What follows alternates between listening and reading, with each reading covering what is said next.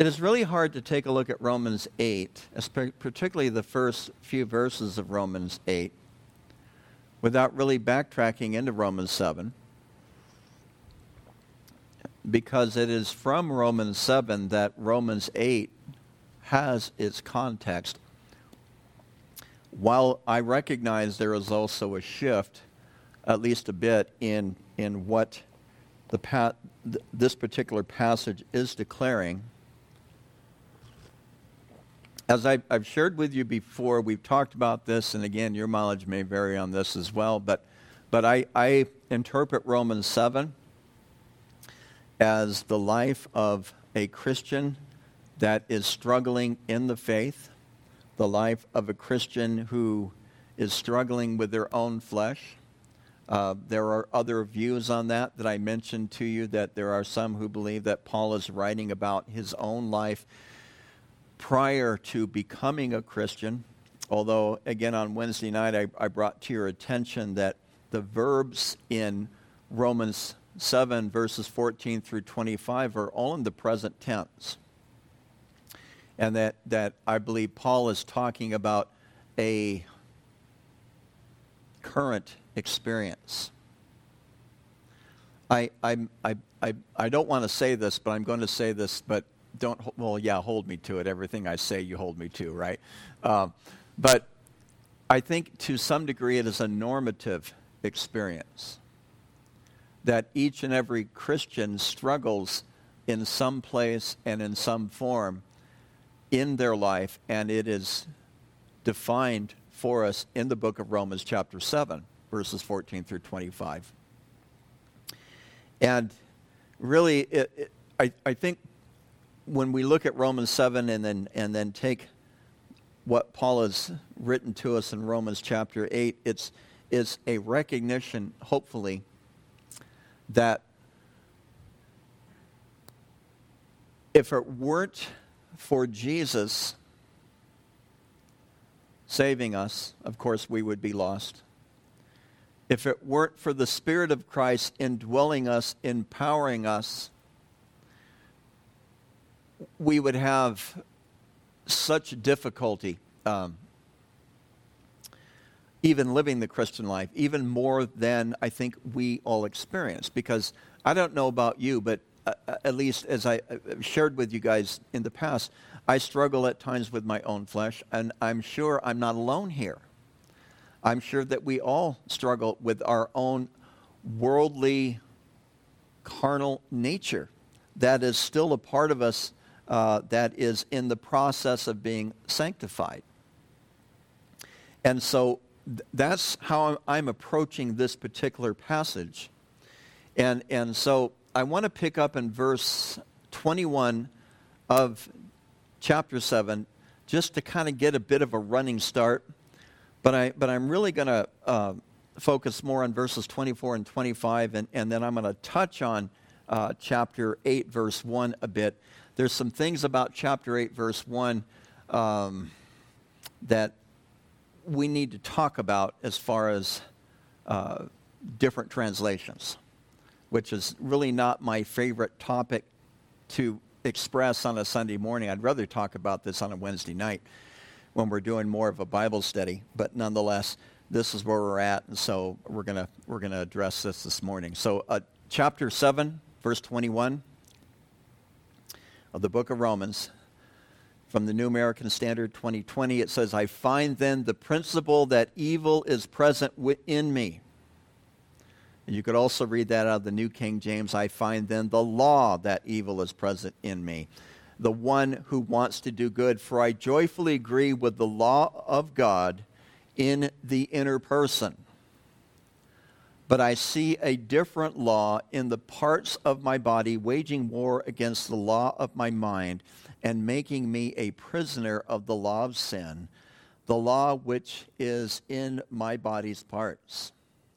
Wretched man that I am." Who, by the way, that's masculine, by the way. Just thought I'd throw that out there for you ladies. "Wretched man that I am, who will set me free from the body of this death? Thanks be to God through Jesus Christ our Lord. So then, on one hand, I myself, with my mind, am serving the law of God, but on the other, with my flesh, the law of sin. Chapter 8. Therefore, there is now no condemnation at all for those who are in Christ Jesus. For the law of the Spirit in Christ Jesus has set you free from the law of sin and death. For what the law could not do, weak as it was through the flesh, God did, sending his own Son in the likeness of sinful flesh, and as an offering for sin, he condemned sin in the flesh, so that the requirement of the law might be fulfilled in us who do not walk according to the flesh, but according to the Spirit. Father, we ask that you would give us understanding and that you would help us, Lord, to glean from this passage. We pray for your Holy Spirit to speak to us this morning. Lord, help us to set aside possible preferences we might have about translations and other things, and help us to hear that which you have to say to us this morning. And we pray this in Jesus' name, and everyone said, amen. Wretched man that I am, who will set me free from this body, this body of this death? Interesting question. What is he talking about? What is he saying? This word wretched in the Greek is only found another time in the Bible, in the New Testament, that is, in Revelation chapter 3, verse 17, where Jesus is describing the church of Laodicea, and one of the adjectives he uses to describe them is wretched. And so he sees himself as a wretched person, that is, someone who is in a miserable, distressed condition. He is in a miserable, distressed condition. And what's going on here is Paul is coming to the end of himself. I'm going to come back to that. But Paul is coming to the end of himself when he expresses this.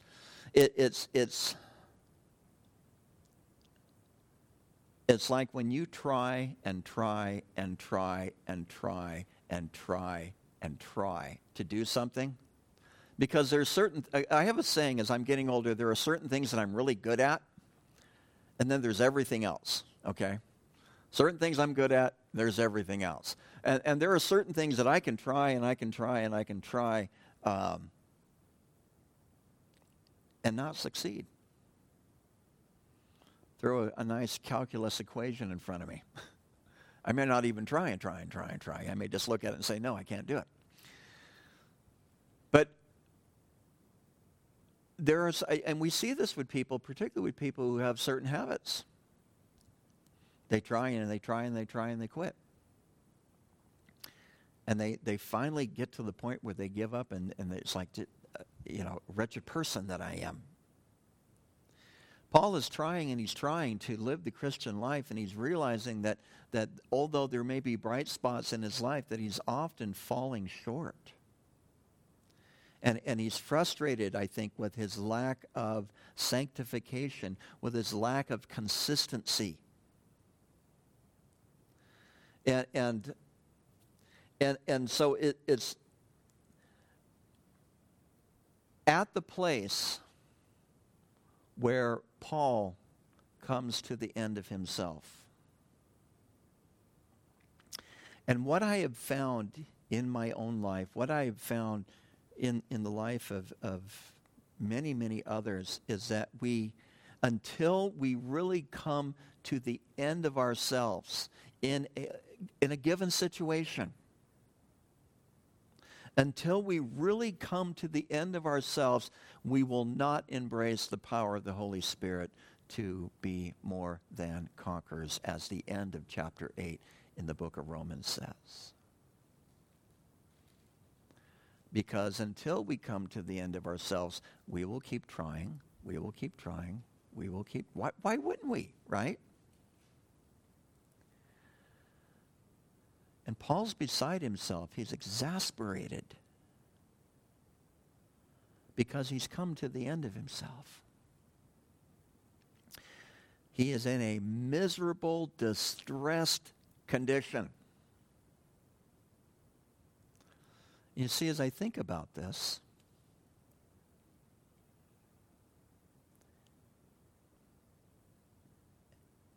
is that not the calling that God places upon his people? Let me back that up. Calling's probably not a good description. Is that not the place where God waits for his people to come so that he can finally do something with them? Think of Moses. Moses spent the first 40 years of his life getting the education of the world in a highly advanced culture in Egypt. He spent the first 40 years of his life learning that he was a someone or a somebody. And then, of course, if you remember, he had to flee for his life, and he goes out and he hides in the desert. How long was he out there? 40 years.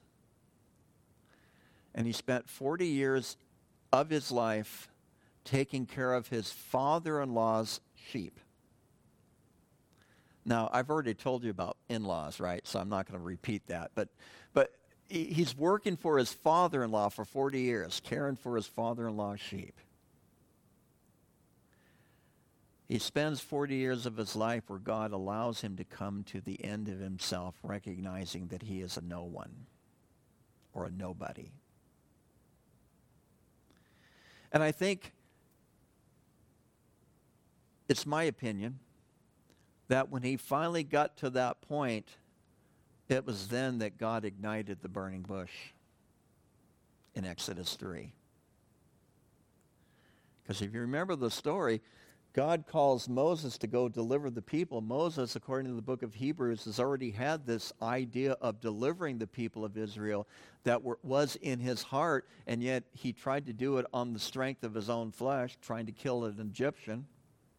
That's why he got sent into exile into Egypt, into the desert. And when he talks to God at the burning bush, he doesn't want to go and deliver the people. He's basically telling God, go send someone else. I can't speak. That's how Aaron got into the picture. And he reluctantly agrees and allows God to use him, and he spends the next 40 years of his life realizing that God takes a no one and makes them a someone. But he had to come to the end of himself first. I think Jesus really talks about this in the Sermon on the Mount, in the Beatitudes. What's the first Beatitudes in Matthew chapter 5, verse 3? Blessed are the whom? The poor in spirit. Blessed are the poor in spirit, for theirs is the kingdom of heaven. This idea of being poor, and I did some digging in this particular word that's used or translated poor into the English from the Greek. And it can be used in a number of different ways, but it can also be used to describe someone who is lacking any kind of spiritual worth. Any kind of spiritual worth. He's up there on the Sermon on the Mount, and he kicks off the whole Sermon on the Mount with the Beatitudes, and the very first Beatitude he uses are, blessed is the poor in spirit, for theirs is the kingdom of heaven. It is a word that is used to describe someone who is dependent upon others, and in their life they have been reduced to begging. Think about the homeless out there. Translate that into the spiritual realm.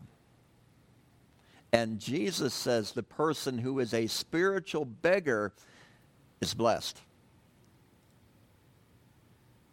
We don't think about these things often. That our understanding of what Christianity is really all about, our understanding of what our life in Christ is really all about, is often flipped upside down to what the Lord intended and how he instructed us in his word. But this word is poor, is dependent upon someone else, reducing to being a beggar, and it conveys this idea of being utterly destitute. And the only way they survive is living off of handouts. It is the same word that is used and is applied to Lazarus. Luke chapter 16, verses 20 and 22. Lazarus, the parable of Lazarus and the rich man, where Lazarus was a beggar and he would sit at the table and gather up the crumbs that fell under the table. What this is expressing to us is that our utter spiritual destitution. And Jesus is saying to us in the book of Matthew, it is that person who enters into the kingdom.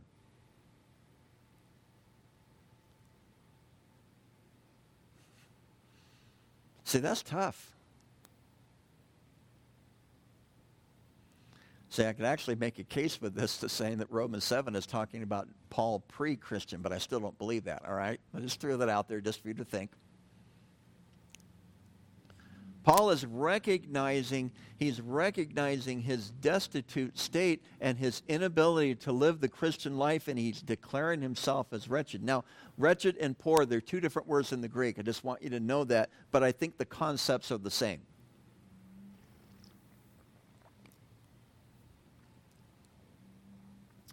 Because all those other beatitudes are given to us, but it begins with us becoming poor in spirit, destitute in spirit, recognizing our spiritual lives, and getting away from this nonsensical type of thinking that I think that we fall into a trap from time to time of trying to grade on a curve.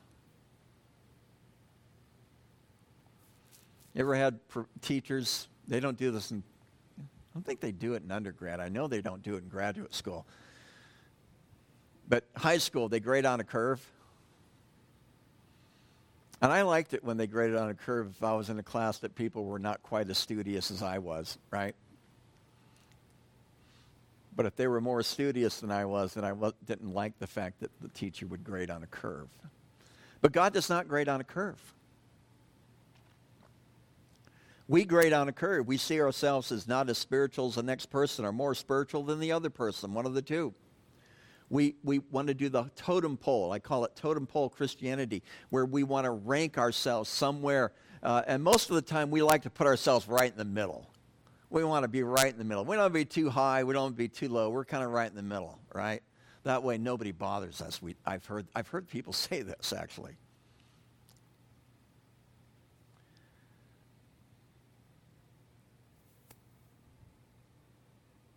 God doesn't grade on a curve, but God calls those, identifies with those who recognize that they are helpless and that they need to receive the help of the Holy Spirit, not only to save them, but also to sanctify them, to move them forward in their Christian life. In Psalm 51, David's prayer of repentance. David's prayer of repentance. Was David a Christian before he prayed the prayer? Now, I'm using that term loosely. Was he a follower of Yahweh? Yes, he was. Okay? You could say he was a Christian, all right? Maybe it's a stretch. Anyway, you get the idea. But was he a follower of Yahweh? Was he a believer in the God of Abraham, Isaac, and Jacob before he prayed the prayer in Psalm 51? Absolutely he was. But he recognizes in Psalm 51, verse 17, the sacrifices of God are a broken spirit, a broken and a contrite heart. These, O God, you will not despise.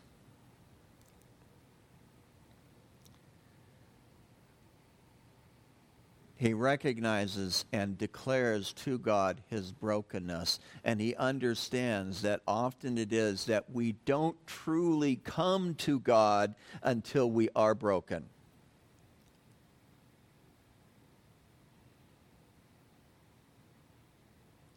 We kind of come to God partially, I think, until we recognize our own wretchedness.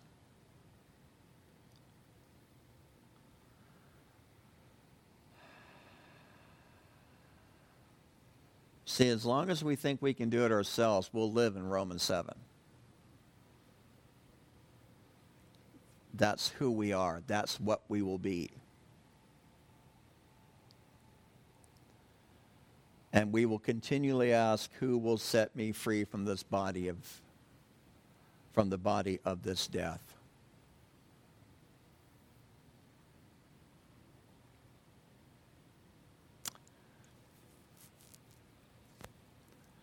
I wonder at times when I hear, I probably shouldn't say this. I'll probably edit it later.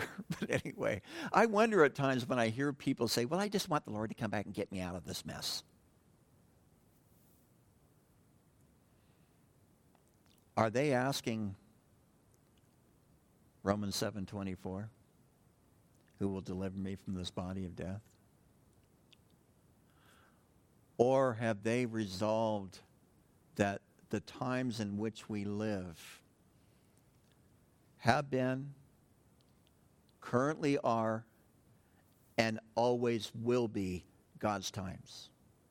This is God's time. This isn't our time. This is God's time.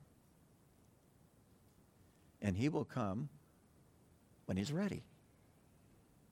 And he will come when it has been foreordained. And therefore, until he comes, we are called to live in a place because we no longer have condemnation because we are in Christ Jesus. And go forward in the strength of and in the power of the Holy Spirit. Recognizing the law of the Spirit of life in Christ Jesus has set us free from the law of sin and death. We have been set free from all of that stuff. No, we're not perfect. Moses wasn't perfect. Abraham wasn't perfect. I already referred to David. He wasn't perfect. Peter wasn't perfect. Paul wasn't perfect.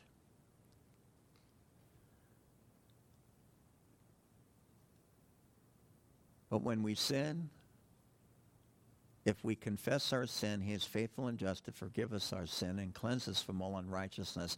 And then we move forward because there is no condemnation to those who are in Christ Jesus. Period.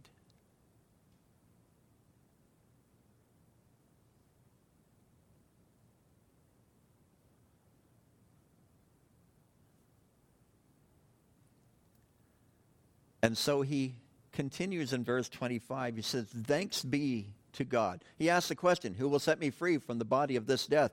Thanks be to God through Jesus Christ our Lord. In other words, he's recognizing that and he's thanking God for the work of Jesus, on the cross, who has set us free. Yet he also recognizes that in one hand, I myself, with my mind, it really refers to that inner person that we read in verse 22 of chapter 7. I myself, with my mind, I am serving the law of God. I'm serving the law of God that in chapter 7, verse 12 says the law is holy. The commandment is holy, righteous, and good. So I'm doing it in my mind. I know it's right. But on the other, with my flesh, the law of sin. The law of sin that he wrote about in Romans 7:21, that he wrote about in Romans 7:23, I find then the law, 21. I find then the law that evil is present with me. Verse 23, I see a different law in the parts of my body. And this where he says here the law is given to us in a present tense. I'm serving the law, where it says I am serving the law of God. It's in a present tense. That word serving is in the present tense. So in his mind, he's serving the law of God, but in the other, he's also serving with his flesh the law of sin. So he leaves us in verse 25 conflicted. Did you catch that? He leaves us in verse 25 unresolved, recognizing the dilemma. With my mind, I serve the law of God. With my flesh, I serve the law of sin. There's tension there. Do you see that? There's huge tension there. And he does not resolve it. He simply declares, therefore, now there is no condemnation at all to those who are in Christ Jesus. He's willing to live with the tension of his carnal nature, yet he's still going to strive and remind himself that he is not under condemnation. Because when I realize that I'm no longer on condemnation, what does it make me want to do? What does it make you want to do when you realize that you are not under condemnation? Does it make you want to go out and sin some more?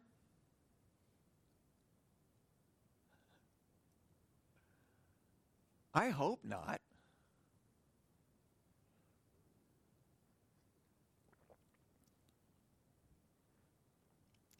Because when I recognize the conflict and the tension and the battle and the struggle between the flesh and the spirit of my own life, and I'm reminded again of Romans 8 where it says there is no condemnation. There is now no condemnation at all for those who are in Christ Jesus. When I read that, I'm thinking, wow. You love me that much? You really love me that much that even though I mess up a lot, probably more than even some of you, not as much as some of the other ones, never mind. Anyway, there's the comparison, grading on the curve again, right? That even though I mess up, I am not under condemnation at all. That moves me to want to serve him more. That moves me to want to please him more. That moves me to even love him more, to recognize, wow, you have really made a way for us.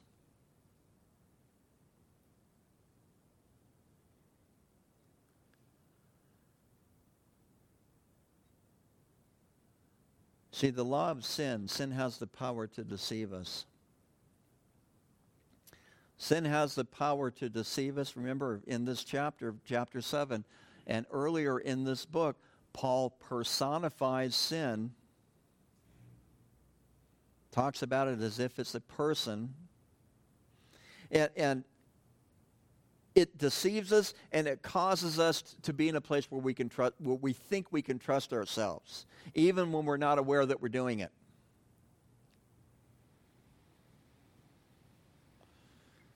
And so what the law does, it exposes that evil, the law of God, that is. What the law does, it exposes that evil force and it drives us to a place of wretchedness that then we might cry out, Lord Jesus, this is your problem and you got to fix it because I can't.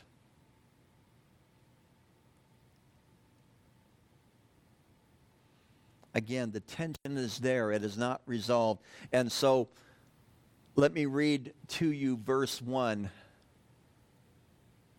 of chapter 8 from the New American Standard. Therefore, there is now no condemnation at all for those who are in Christ Jesus. Let me read it to you again out of the New King James. There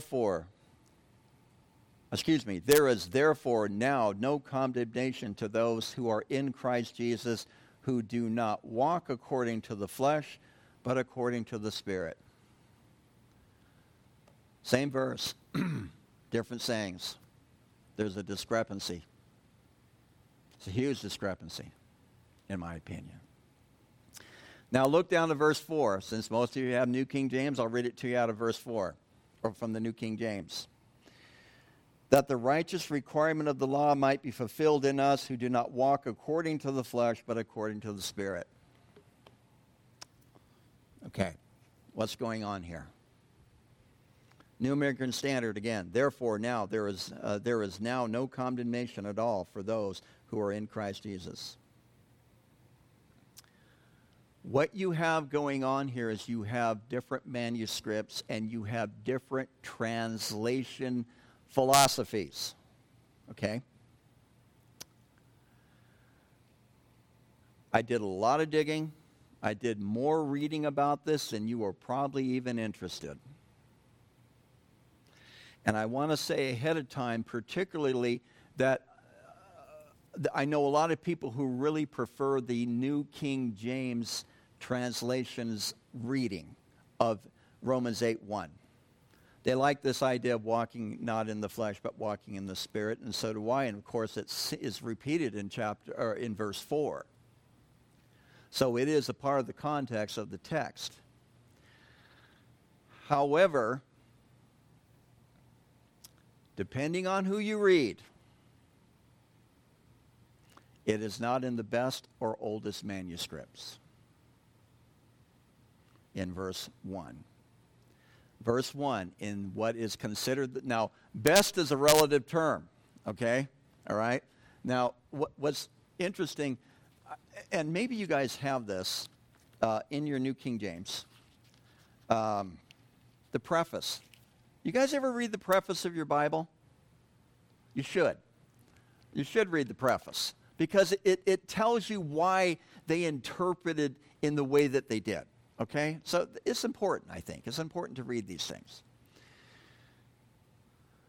And so the New King James would tell you that best is a relative term, and I would agree with whoever wrote the preface of the New King James. Best is a relative term. However, and I went to very conservative commentators and very conservative Bible scholars. Now, conservative Bible scholars who are proficient in the languages.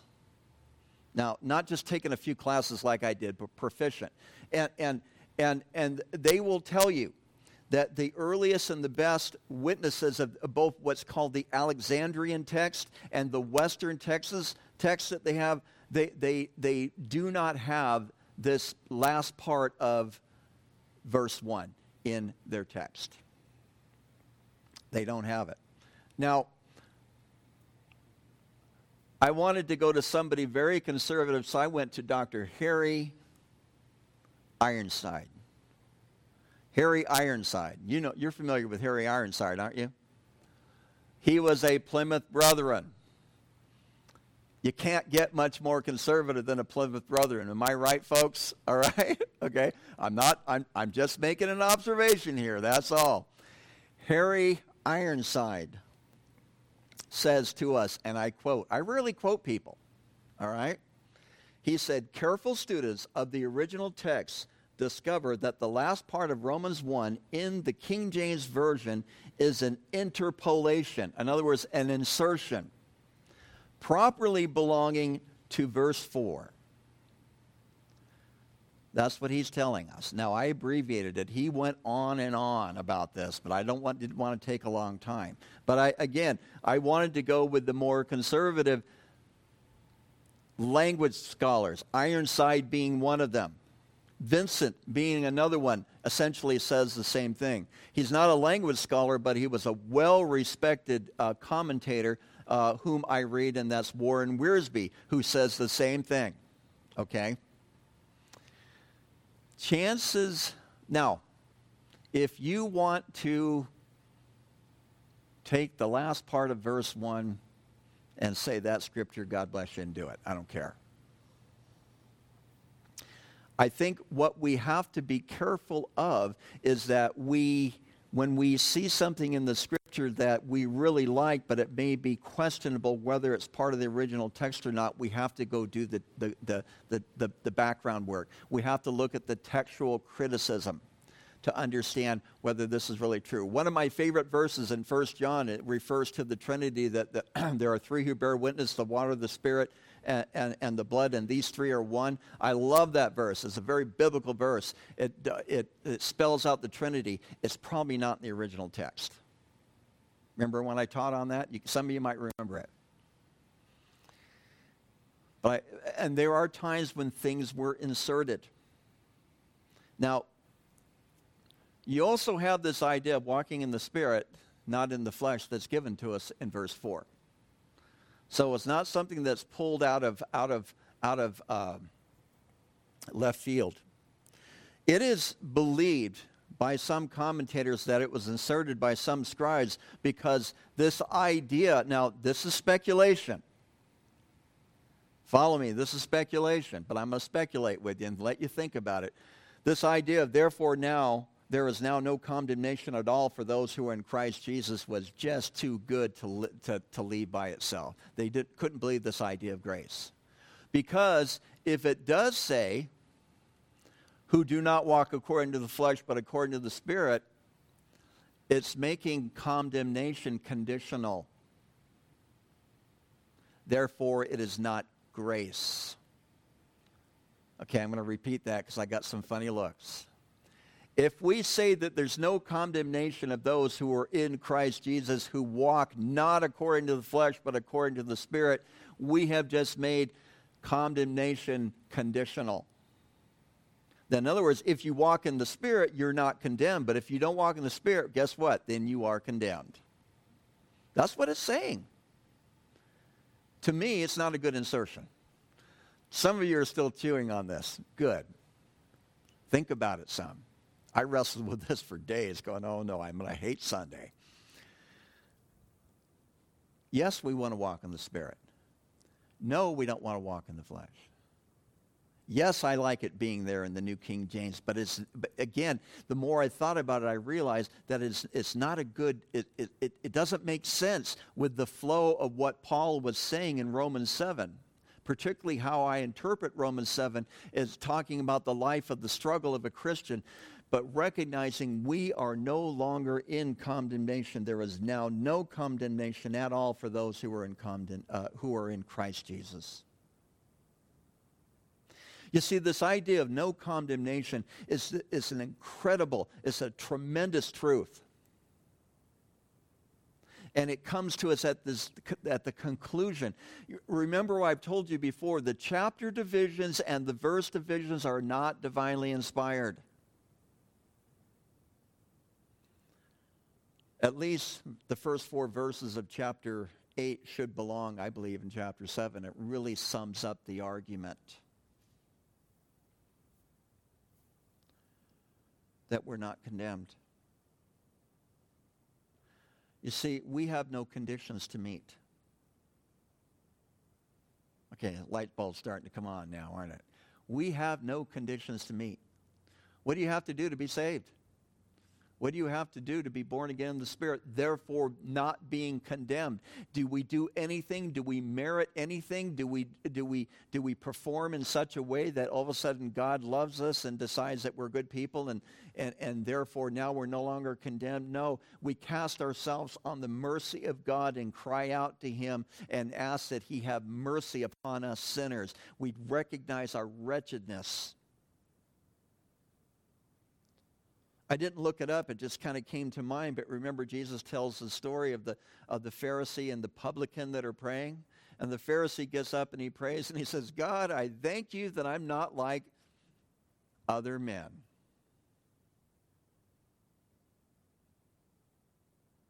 God, I thank you that I'm not like this person and that person and that person. And I'm definitely not like this tax collector over here.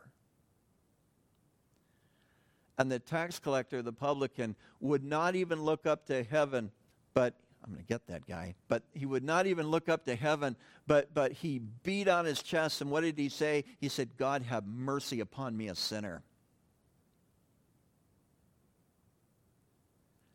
And Jesus told them, telling us that it was that man, the tax collector, who therefore walked away justified, who therefore now had no condemnation because he recognized his depravity and cried out to God to save him.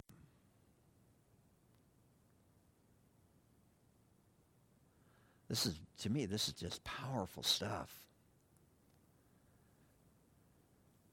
See, in Christ, we're not condemned. In Adam, we looked at it earlier in this book. In Adam, we were condemned.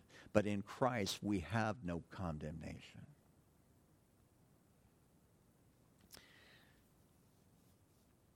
As I mentioned earlier, Moses strikes the rock. Abraham lied about his wife. Peter tries to kill a man with a sword. I don't know what he was thinking, right? The ear.